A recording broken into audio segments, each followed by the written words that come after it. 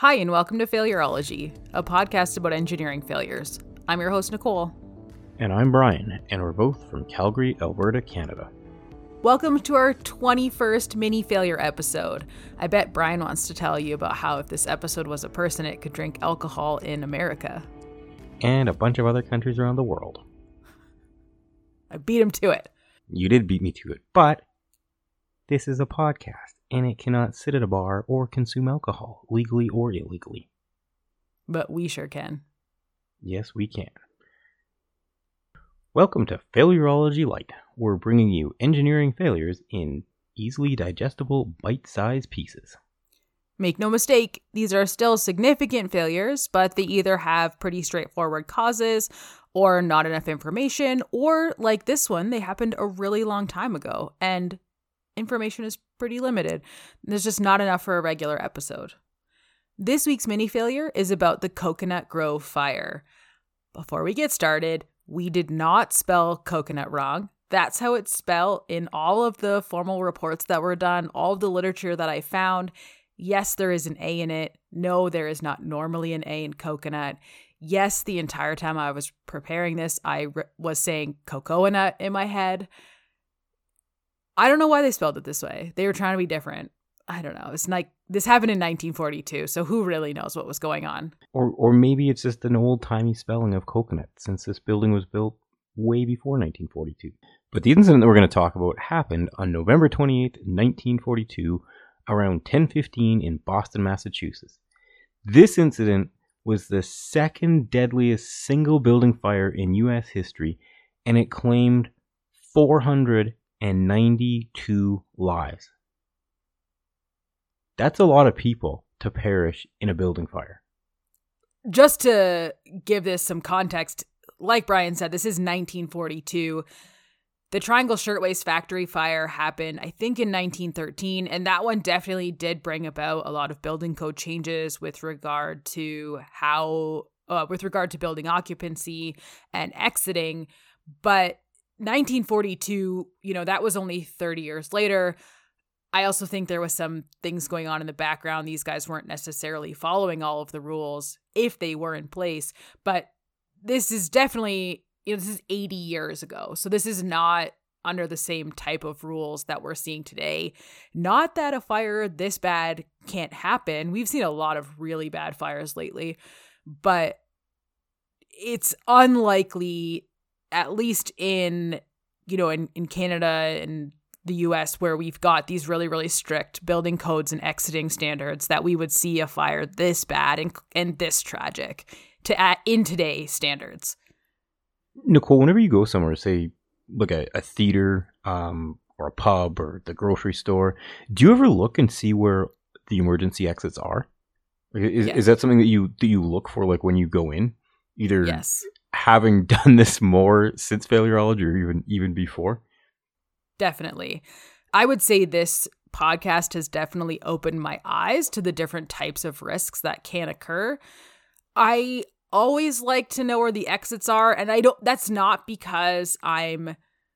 necessarily because I'm concerned that there's going to be an incident. I'm just very type A, and so I like to know all the different ways in and out of a building, just for convenience and for efficiency of exiting at the end of the event, I'll say.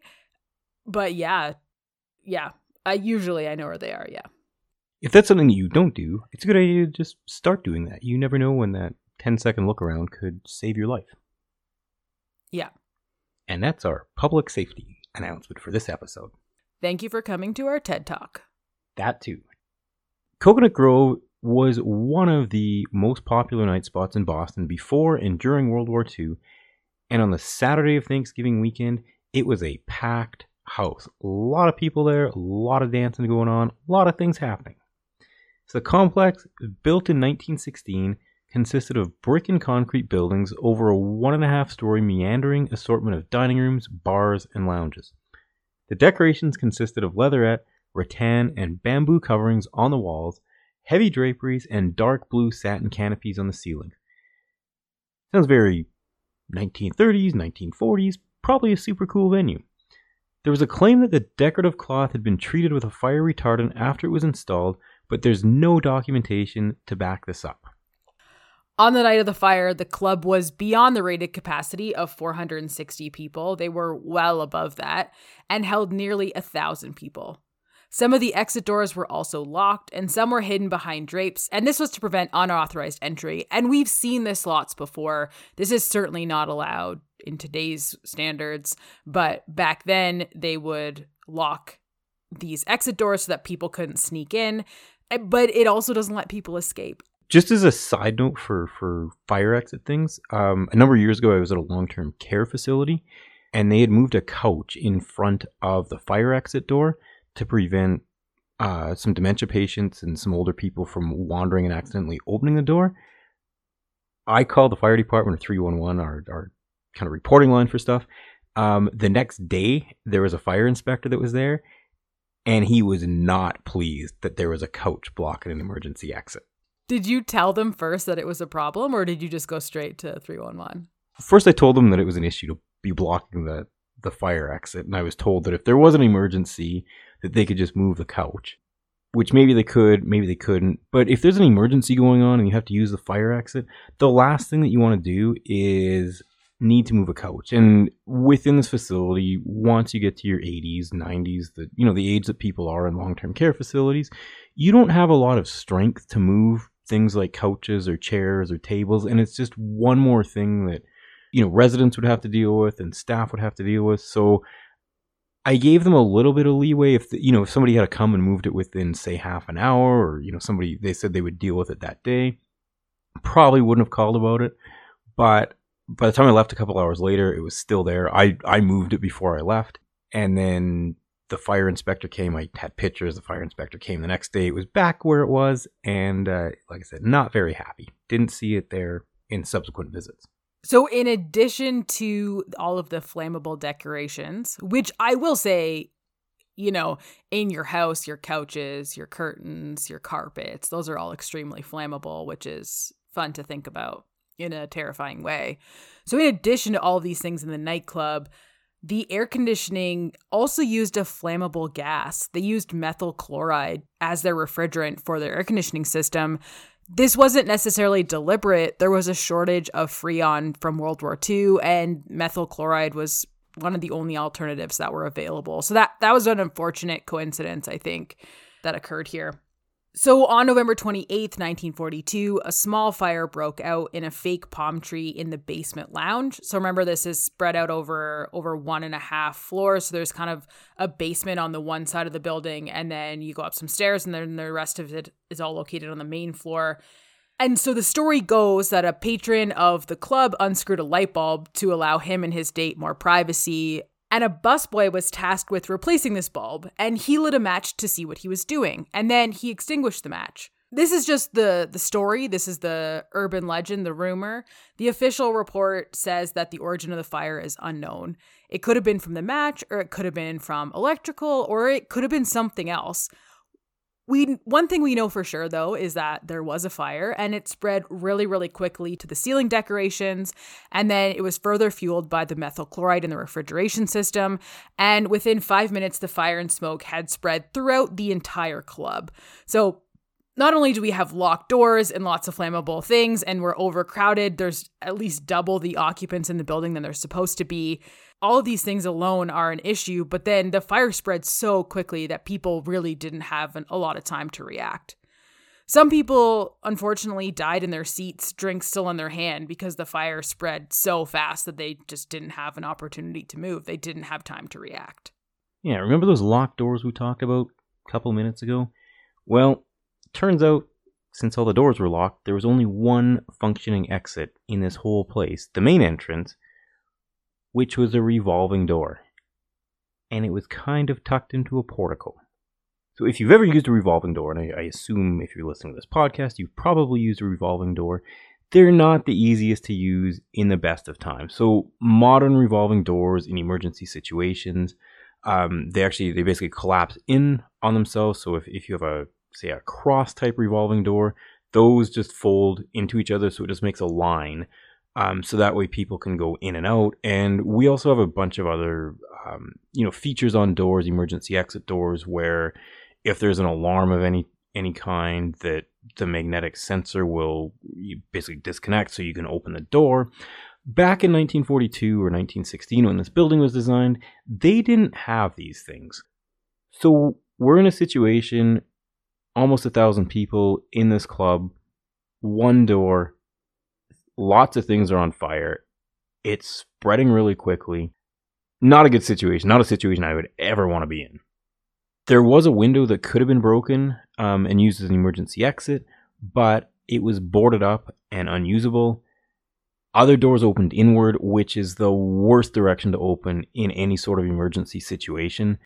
If you look at building designs, a lot of the critical doors in buildings are designed so that way they're pushed open in emergency situations for a number of reasons. It's easier to push a door open, I feel.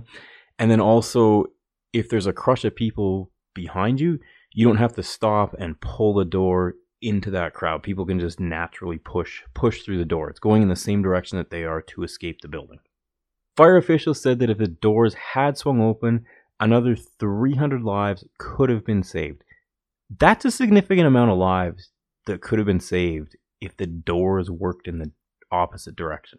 So the fire, 492 people died in the fire. If they had saved 300 lives, 100, that would have meant theoretically 192 people still would have perished, but that would have been 20% of the occupants instead of 50% of the occupants. And while those 192 deaths were still preventable, were obviously still tragic, 192, I have to say, is an improvement on 492. Of the 11 fire extinguishers in the building, only 4 had obviously been used. The owner of the club, Barnett or Barney Wolonsky, was said to be a mafia lawyer, and he had apparently gained ownership of the club when one of his clients was gunned down. On the night of the fire, Wolonsky was recovering from a heart attack at nearby Massachusetts General Hospital, where some of the victims from the fire were sent. He served almost 4 years in jail as a result of this fire and was released shortly before his death. So I talked a little bit about the Triangle Shirtwaist Factory fire. So similar to that, the Coconut Grove fire brought about significant changes in fire safety regulations, which I think fire safety regulations of all of this is a weird thing to have an interest in, I think, but out of all of the different codes that are out there today, the National Fire Protection Association is certainly one of my favorites, if not my favorite. I think they do a really great job of providing life-saving codes and regulations. I also think that their codes are really simple to use. They're not overly complicated. They provide really clear direction. They provide a lot of helpful diagrams.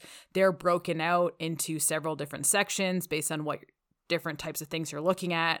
So, for example, the building code is 1,000 pages. It's a daunting code. It's huge. Yes, it's broken up into sections, but NFPA is all kind of separate little codes that you can look at. Their codes are also available for free online, which I think is fantastic.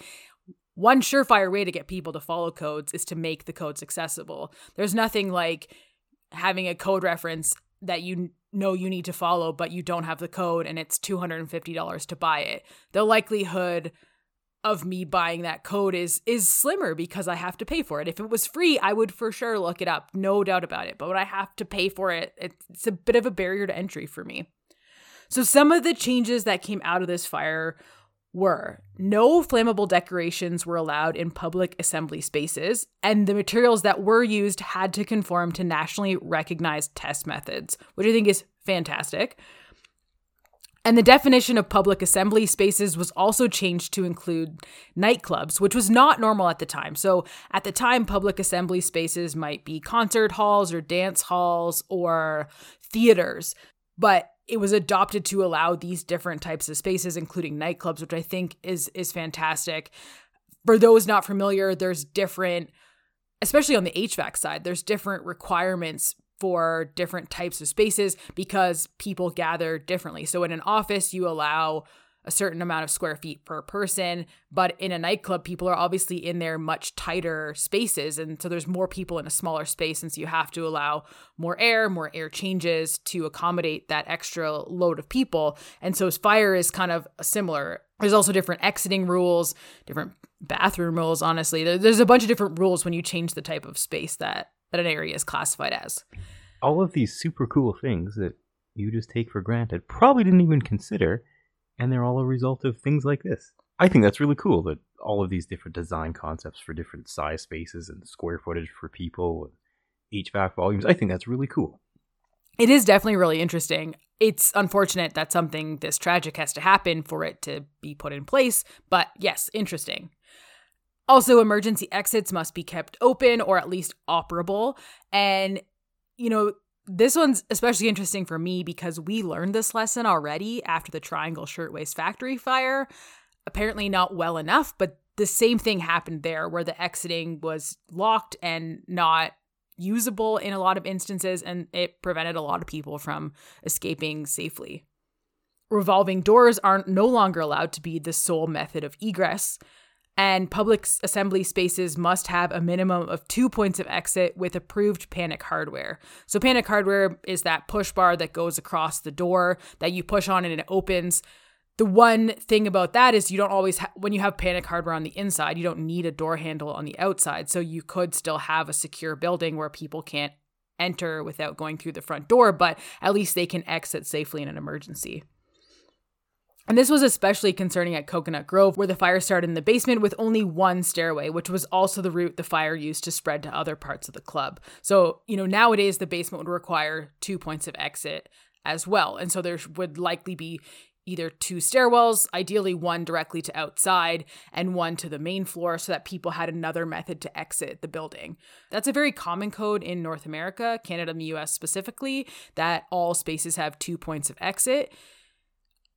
Based on my knowledge from the Grenfell Tower fire that we covered in episode 4, that is not common in other parts of the world. And I think the UK still only has single path of exit as a requirement, which is a huge point of contention for me. And I really, really do not like that. I hope that I'm wrong on that, but that's my understanding from researching that failure. As well, permanent emergency lighting is required to allow occupants to exit safely. Nothing like panicking in a bunch of smoke and you can't find your way out. Emergency lighting, exit lighting is a huge part of that process. And also, investigators recognized that automatic wet sprinklers would have greatly improved the outcome of the fire. Sprinklers gained recognition as an alternative to difficult regulatory situations. So had there been sprinklers, this fire could have been extinguished potentially before it ever left the basement, which would have obviously been fantastic. Just on the emergency lighting side of things, one of the things I think is really interesting with emergency lighting and emergency lighting exits or emergency exits, they need to be designed, especially in hotel situations, for people that don't have an understanding of the language, either English or, the language of the country that you're staying in, for those signs to be readable by all people. So the design and the thought that goes into emergency lighting signs and emergency exit signs, it's one of those things that we just look at and we take for granted and we see it and we assume that, it works and the colors are correct for a reason. There was a lot of thought and intentional design that went into how they look, how they light up, what colors are used for lighting, how the lights, on some of them, they'll kind of have a sequential lighting that the path of the lights goes toward an exit. So all of these little things that you don't think about when you're going back to your room from the elevator, in an emergency situation, these are all things that save lives and have saved a lot of lives, but unfortunately likely came as a result of people perishing in similar incidents.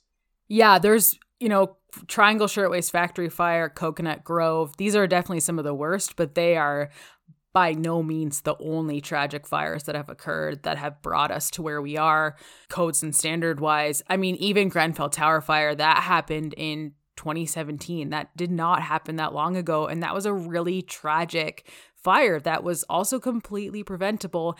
And unfortunately, the victims of that fire are still dealing with the investigation and the aftermath into what happened, are still dealing with the inquiry and the aftermath of that fire. And, that's just something like that just it changes you. That you're never the same again. That's a seriously tragic event. Of all of the failures that we cover, fires are definitely the most interesting for me. Those are the ones that I'm drawn to, but they're also the ones I think that terrify me the most. So there you have it. Another completely preventable fire that took the lives of hundreds of people and changed the shape of public assembly fire protection and safety regulations in North America and also around the world. Thanks for listening to this mini failure episode. For our regular episodes, check out Failurology wherever you get your podcasts. If you want to chat with us, our Twitter handle is @Failurology. You can email us at thefailurologypodcast@gmail.com. You can connect with us on LinkedIn, or you can message us right in the Patreon app. And there's links to all of these in the show notes. Bye, everyone. Talk soon.